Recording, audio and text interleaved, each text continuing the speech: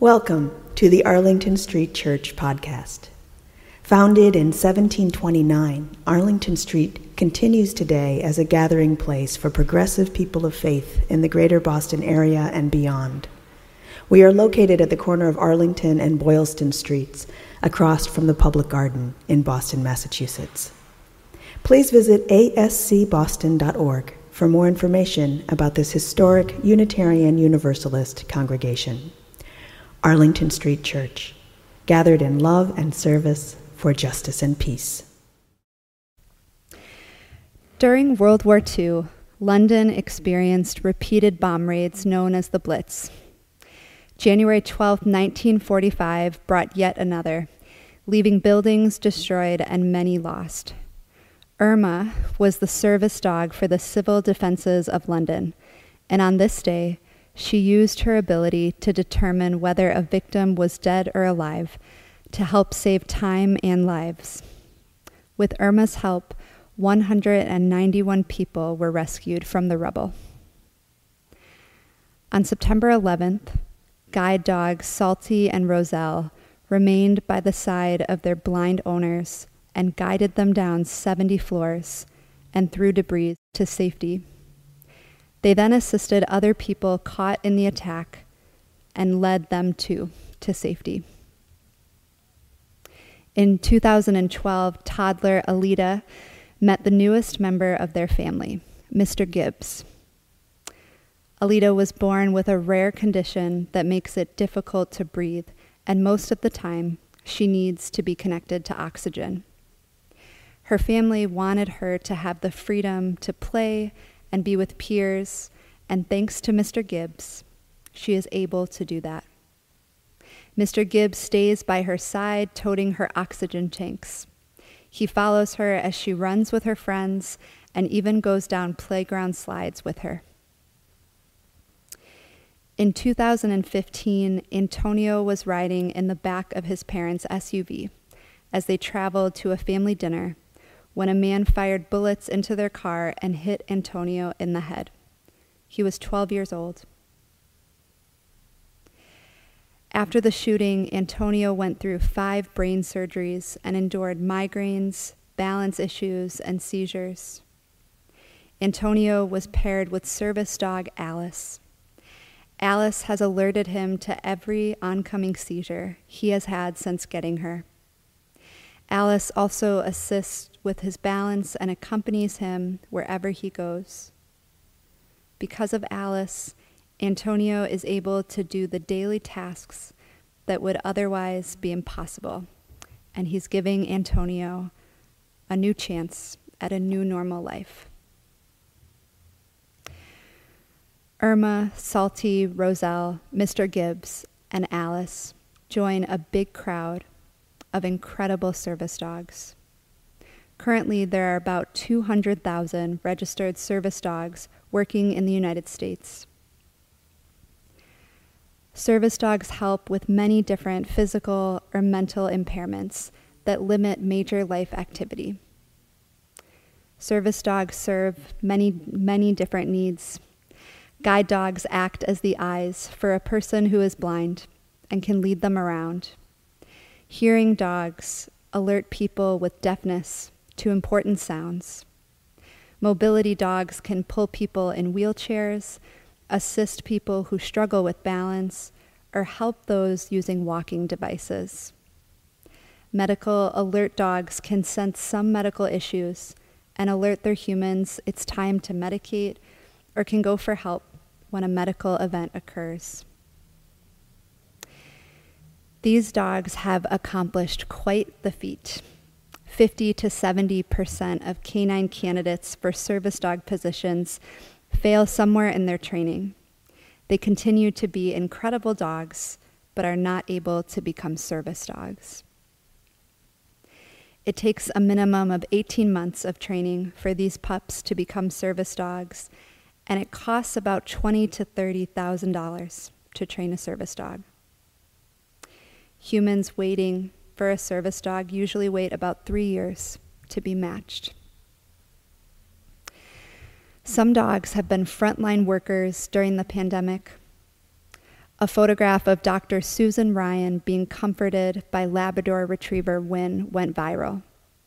I slid down along the hospital wall and Win just laid there with me, Dr. Ryan said. We find such comfort in getting to pet her. It grounds us and reminds us that we are still connected. Therapy dogs, unlike service dogs, were not allowed in most hospitals during the pandemic. So many therapy dogs went virtual. Bailey, the therapy hound, worked with hospital staff to do virtual visits to the families of nurses and doctors, trying to provide comfort to families under great distress, worrying about their loved ones. Bailey makes me feel happy, said the 7-year-old daughter of a hospital doctor. I work as a hospital chaplain, and one of the best parts of my job is being one of 4 handlers for Bob, our hospital service dog in residence. Bob is a service dog trained not to serve an individual, but trained to serve a hospital community. Like many of us, Bob works Monday through Friday. He is trained to comfort and support patients, families, and staff. Bob belongs to our children's hospital, but we are very lucky that our pediatric staff and leadership share him with the adults. Bob comforts those in distress and assists staff in teaching children about different medical procedures and devices. Bob works alongside chaplains, physical therapists, occupational therapists, child life specialists, and music therapists to support individual patient needs and to deepen their care. Bob is by far a celebrity at work and everyone's favorite coworker. It takes about 20 minutes to travel anywhere because everyone wants to meet and visit with Bob. Bob now has toys and treat jars on just about every hospital unit, and he has over 3,000 followers on Instagram. Handling Bob has been an incredible education. This has been a painful 2 years for so many reasons, and there's been a lot of talking. Opinions and lectures and arguing seem to erupt again and again. In this time of hearing so much from one another, I thought I would share with you the silent, powerful lessons I've learned from Bob. Lesson 1, give grace. Love and care do not need to be earned. When I speak of grace, I am speaking of unmerited love and mercy.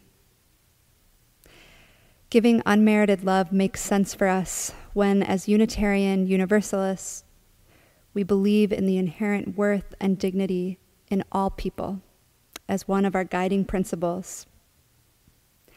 I've known Mary Oliver to be called a Unitarian Universalist saint and have heard her poem Wild Geese shared so many times in our services. There's a reason it is so popular and so relevant. It is so wise. Oliver tells us, you do not have to be good. You do not have to walk on your knees for 100 miles through the desert repenting. Bob does not need you to be good. Bob does not need you to repent. Bob does not need you to earn his love in any way. He doesn't even need you to give him a treat. It does not matter to Bob what brought you into the hospital. It does not matter to Bob what you do for work or how well you get along with your colleagues.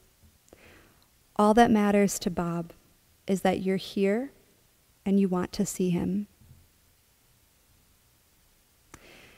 There's a common saying attributed to Ian McLaren many of us have heard. Be kind. Everyone you meet is fighting a hard battle. I think most of us try very hard to remember this. I often believe that Bob knows this. How easy is it to give grace?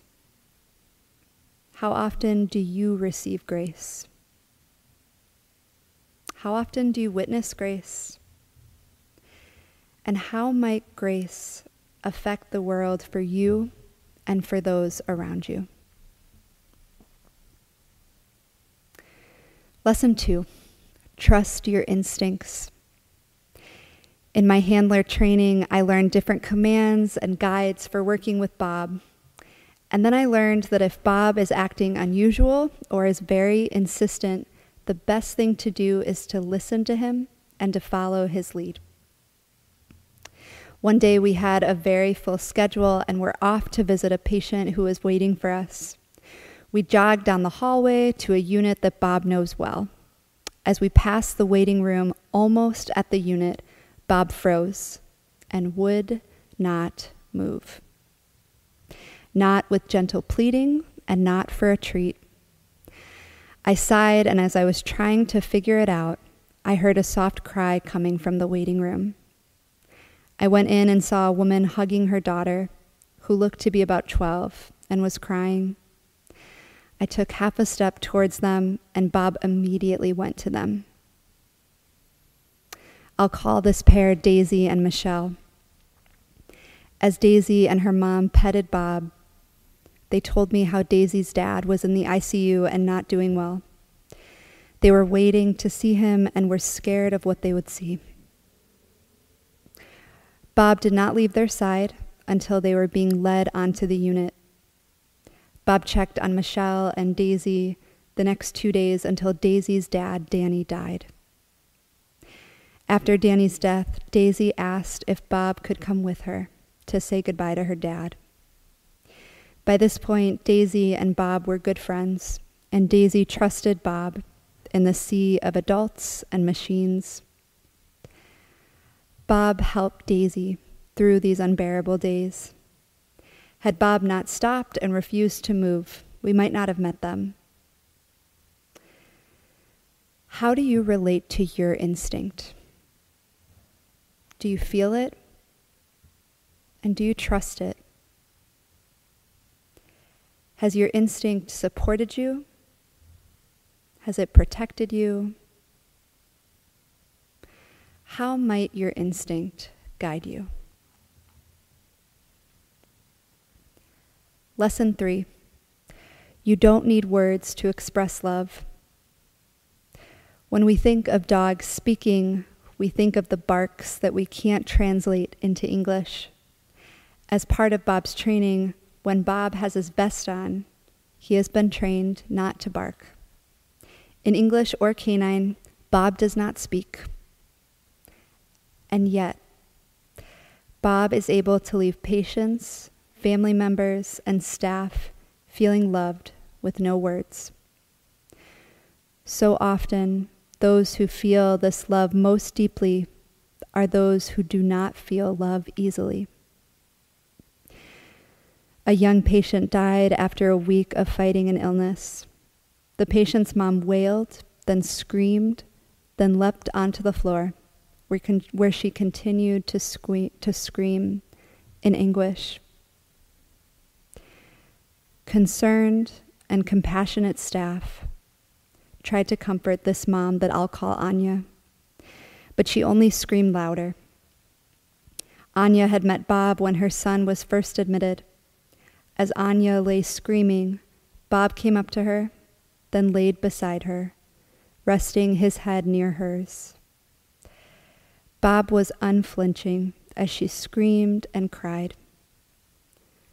Bob showed Anya his love by being beside her in the pain and in the discomfort. No words were needed. How have words taught you love? How have words kept you from love? What actions would help you express the love you feel? And how could you show love without speaking?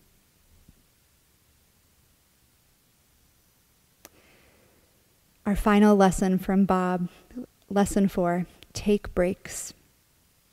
Hospitals are not a place where it is encouraged or easy to take breaks. But no matter how high the demand is for Bob needs to take breaks. Bob takes many breaks throughout the day. He rests on his pillow or in his doghouse. He goes to the local park or runs around on the playroom deck. Bob lays on the cool floor or snuggles with his plushies. We are required to make sure that Bob takes breaks because we know that Bob cannot do his important work of giving grace, trusting his instinct, and giving love without taking many breaks. How often do you take breaks? How do the people around you feel about taking breaks? How do you feel about taking breaks? And what would a break look like for you?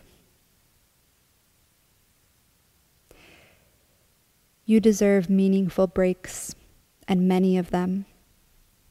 May you give yourself permission to take them, and may you make it safe for others to take them as well. When we gather again in person, I wish I could bring Bob with me to each service to give you a chance to rest in Bob's care and to learn Bob's lessons from him. But I hope that you've been able to at least rest in what Bob teaches. May you give grace and receive grace. May you trust your instincts, and may your instincts bear fruit. May you show love and be shown love. And may you take many, many breaks. Amen.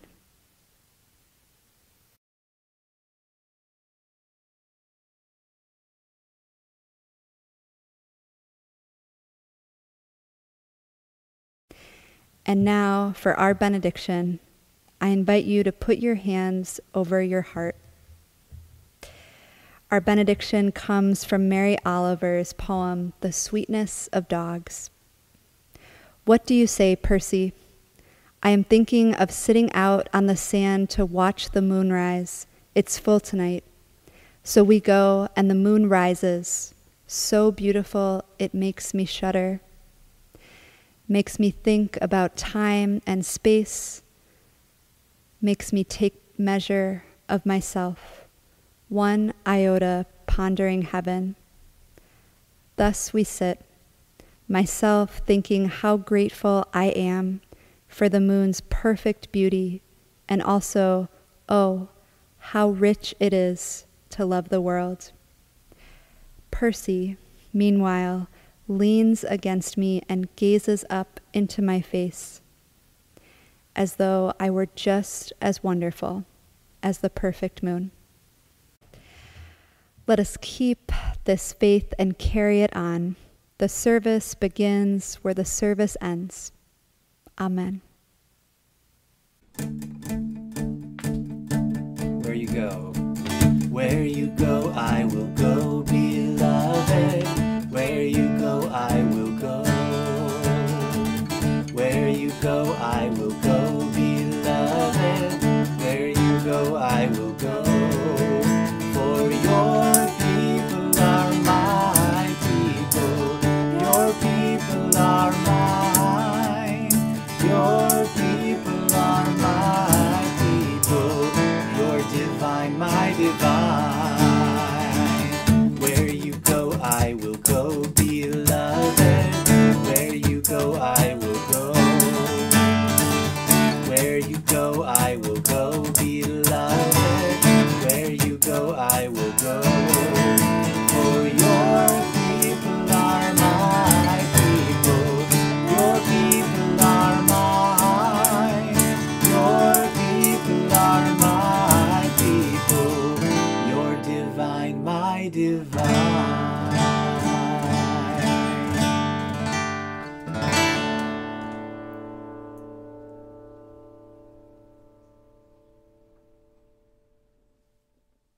Please visit ascboston.org for more information about this historic Unitarian Universalist congregation. Arlington Street Church, gathered in love and service for justice and peace.